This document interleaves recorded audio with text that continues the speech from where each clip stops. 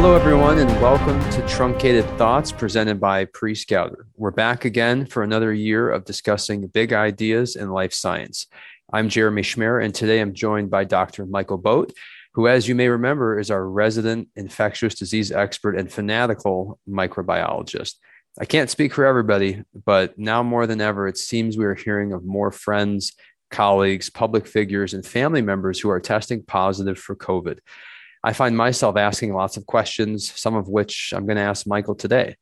As a disclaimer, Michael is not a medical doctor, and his perspectives do not replace advice of a healthcare provider. But as you'll see, he knows his stuff related to COVID. So, Michael, why don't we get things started? A lot of information circulating about Omicron. Can you just give us a sense of what makes it different, and is it actually more contagious? Yeah, so thanks for having me on, and always a pleasure to join these calls. I think this is the first time we're one-on-one, so that's pretty exciting as well. Let's do it.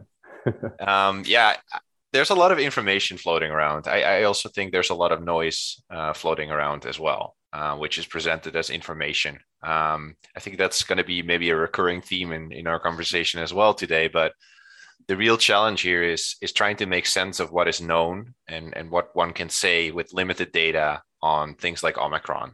And so if you look at the existing data, clinical data that's available on Omicron circulating, there's actually not so much yet there to the extent where people can draw conclusions around transmission, long-term disease, or clinical outcomes. And so slowly but surely, some of these elements are starting to come out in the last few weeks. But in reality, most of these questions aren't really fully answered yet. There's some contradictory information around it being more or less contagious. The big complicating factor there, just to keep in mind for everyone, is most people that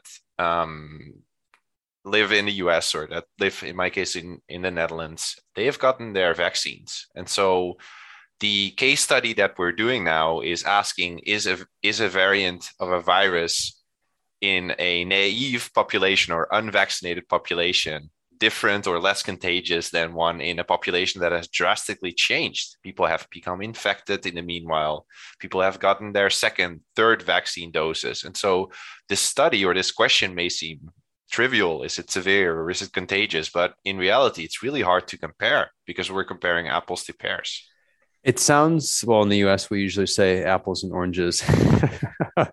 Love our cultural differences. So it sounds like you can't really know for sure because we're juggling too many factors. There's the unvaccinated, there's the partially vaccinated, there's the fully boosted. There's too many factors to draw a hard line on what's real and what's not as it relates to these variants. Is that a fair summary? I think the sample size is the biggest challenge. So now there are some studies that are coming out that there's still, unfortunately, a lot of unvaccinated people. And so there are still naive populations that haven't seen these viruses yet. And so there are definitely correlates that can be drawn. It's just a matter of gathering enough data over time, dealing with that data in a statistically fair manner, and getting a representative section of a population. So I definitely think that in the long term and as the coming months we'll get more and more of these types of data, there's probably going to be some information around, is it more contagious? Is it less severe?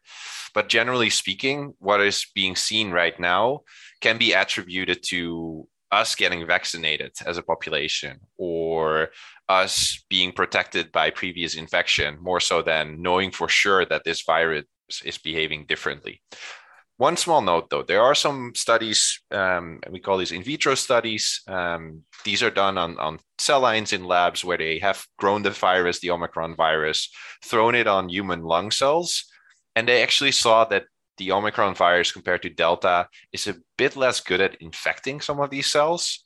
So there are definitely some pieces of evidence that there may be some differences from virus to virus. But of course, and as many of our listeners will know, if they've been part of a research setting, the real experiment is the human experiment. So these in vitro studies, we don't always know how well they correlate to what's actually happening within a human body.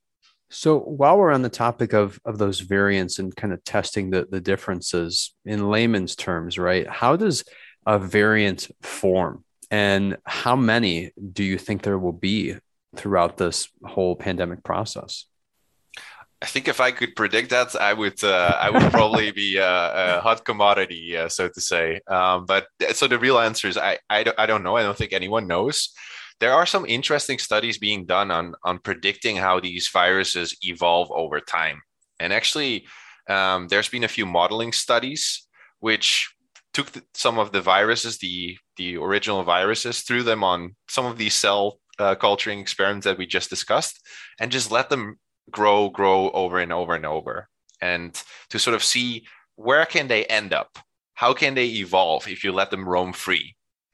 And interestingly, some of these experiments early on, already done way before Omicron was a thing, led to the identification of mutations in the virus that are now within Omicron. So there is something to say for knowing or covering space to which this virus can go, studying it, but I don't think there's a real answer to how many variants there'll be.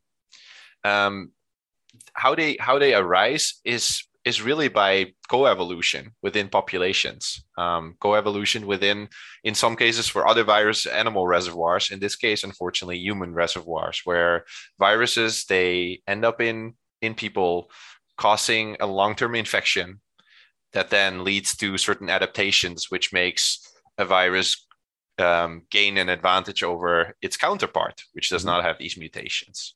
Let me ask you this. So, as it relates to the variants and the mutations, are we to assume that Omicron is sort of the dominant variant right now? But does that mean that, I mean, Alpha, Delta, and others have sort of been sunsetted, or are they less prevalent? Like once the dominant variant takes over, are the others not in the mix anymore? How does that happen? Yeah, it's a competition experiment, really. It's like releasing 8 runners on a athletic track and asking who's fastest. And so what we've seen as from Alpha to Delta to Omicron now, these viruses have the tendency to either lead to an active infection faster or spread faster between people. And so that gives them a competitive advantage over the other variant. And just by sheer competitive advantage, the speed at which it can transmit from person to person, the other strains have been pushed out of the population. It's just who can move from person to person fastest. And so the drive has been towards shortening that time. And there's a limit to that time. There's going to be a moment where probably these viruses, there's some critical time they would need to infect to reach a certain virus level. And so I don't expect that we're going to end up with another 500 variants that decrease the infection time from 4 days, for instance, to half a day, because that's towards the biological limits of these viruses. But there has been a drive towards faster transmission, or more effective transmission even. So it's sheer evolutionary biology, right? Survival of the fittest, as it were, related to variants effectively. Yeah, and it's perhaps not even fittest. It is, in this case, the one that can cause a high peak in virus that is in a short amount of time, that allows the spread to happen faster. Because some of these mutations within the genome of these viruses, they're targeting functional proteins. In this case, the spike. And so the changes in these, they may allow them to spread faster, but it can also come at a cost. And that is, of course, why these rumblings are within the news, within the scientific community. What if that virus sacrificed some of its virulence or some of its potential to cause clinical sequelae for speed? And that can happen. That's not something, the virus is not choosing to do one over the other. One of these variants arises, and by sort of selection spreads through a population. So there might be some variants in the future which are relatively harmless, so to say, or could be relatively harmless compared to some of the other variants, but which is even faster than some of the viruses in terms of spreading. Interesting. So you're bringing up something that segues nicely to another question I had for you. So as it relates to potentially these variants being less potent or less dangerous in some cases. I'm wondering if you think people are genetically predisposed for their response to the virus, whether it might be mild or severe. How much of that is a factor? That's a great question. And especially, one of my topics when I did my PhD as well as my postdoc was understanding the interplay between host and pathogen. And it is an interplay. It's not one or the other. And actually, let me complicate that for you is you today versus you tomorrow, or you during day or you during at night, there's a different setting, even within people. There's even from one of your skin cells to the other, there's differences. So there's a lot of factors that come into play into how a body responds and how individuals respond from one to the other. There's an element of genetic predisposition to develop disease or not. You can see that from anecdotal evidence already, probably around you, right? There's people that were positive and they didn't notice a thing. They just had a positive test and nothing happened. And there's people that end up in the hospital. And these are, in some cases, both, for instance, Delta variants. So it clearly shows you that in that case, it's potentially more towards the host determining that. But there may also be something in the pathogen that can have some kind of statistical effect having one over the other, some kind of element of opportunity. So that again segues to some other questions. I have a couple of more like rapid fire questions that I've been hearing amongst friends and family, and maybe I can just throw a few scenarios at you and you can try to give some perspective. Let's do it. I've heard of many spouses getting the virus, not distancing in the home, and not passing it along to their spouse or children. How might you explain that? Yeah, that's a good one. I think the main way of spreading the virus is through coughing. That's a very effective way to get virus out, expels it into the air, and then infecting other people. If someone doesn't cough, that risk is dramatically decreased. So that is a major factor that could play into that. So effectively, if you're not showing symptoms, like outwardly showing symptoms, it's likely that you could be sitting on a couch next to somebody with the virus and not really be in any danger. Now, we don't want to tell that to the general public, but that is the science behind it, correct? It's like a lottery.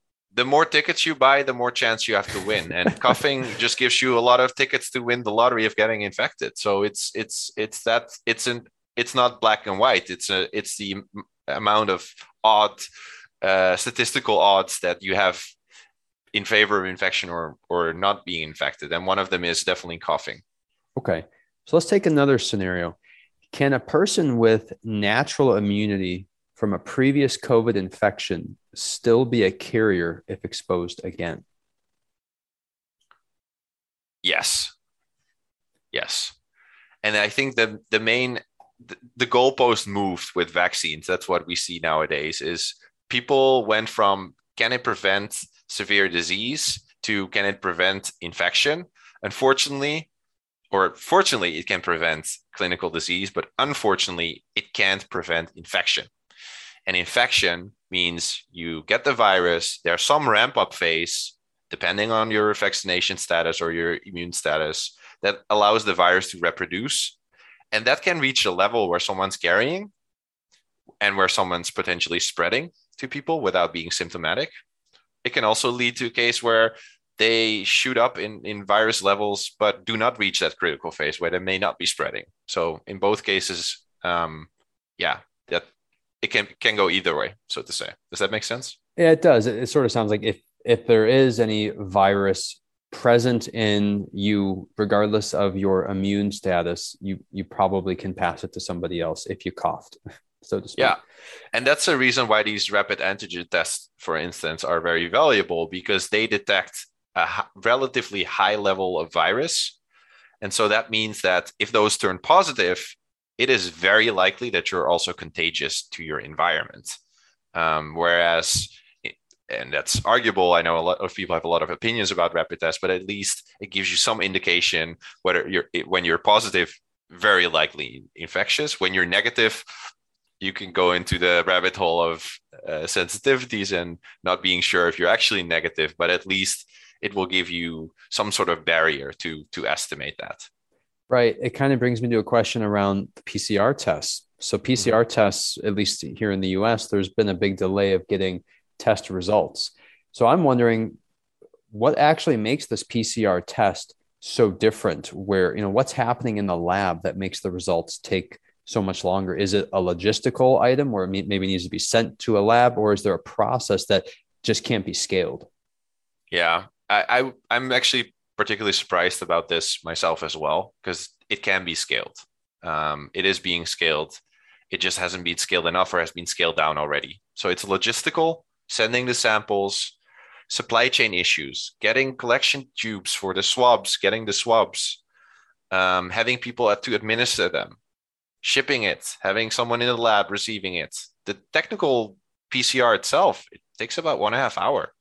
The prep for it can be automated very easily. It takes maybe 30 minutes. So that's not the that's not a time consuming step. Got it. Okay. So one other thing on the testing front. Do you have time for a couple more questions?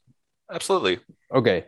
So another question that something I've seen and heard, in various publications and from different people, some people, when they're doing their antigen test, especially looking for Omicron, they're doing a throat swab as well, in addition to the nasal swab. I took a COVID test, a few weeks ago. My wife said, swab your throat first and then swab your nose. What's your perspective on that? Is that useful? Is that accurate? Or give us what your thoughts. I think the most important thing is that the tests, these rapid antigen tests, they are tested in a way that is standardized. So a rapid antigen test is performance characteristics were done with a nasal swab. So it can only be guaranteed that it will work that way if you use it as a nasal swab. So that's sort of that point I want to make first. Whether or not there is a biological reason to do that, because for instance, and this is also speculated in some of the scientific publications, Omicron might populate a lower part of the respiratory tract as opposed to the nasal cavity.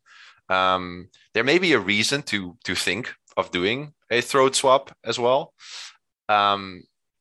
It's something I would probably advise for healthcare professionals to do if they're comfortable. It may require a different swab, but it does make sense. I Right. wouldn't say go do it. I don't think the evidence is really solid yet that it may also help, but there may be a biological reason to start thinking about including throat swabs, for instance, in these antigen tests. Right. And also, what I've heard is that perhaps since the intended use was for nasal in the test could be evolved or, redesigned to accommodate those who are doing a throat swab. And perhaps that is Absolutely. a different test. But one other question I have, and then we'll let you go. As we think about parents of young children, infants, or those who've maybe recently conceived, can antibodies be passed to infants who are nursing or babies in the womb by mothers who have contracted the virus or been vaccinated? Yeah, that's a great question. I know there's a lot of interest in that as well. Generally speaking, a mother who's vaccinated and who nurses the baby, they will definitely pass along antibodies. So that's something I can say for sure. Um, Babies in the womb typically, and I know there's some debate around this as well, but typically there's no really strong evidence to expect that there's also transfer in that stage. It's usually after labor that these things really happen. That being said, it's of course vaccination for mothers will make sure that they are at least in a at less risk for forming serious disease, and that will also, of course, impact the baby in the labor, etc. So, Gotcha. generally speaking, there's other benefits of still getting vaccinated as a mother. Got it. And it makes sense. Like a lot of the things we've discussed, some of the information is still evolving. What we know is still evolving.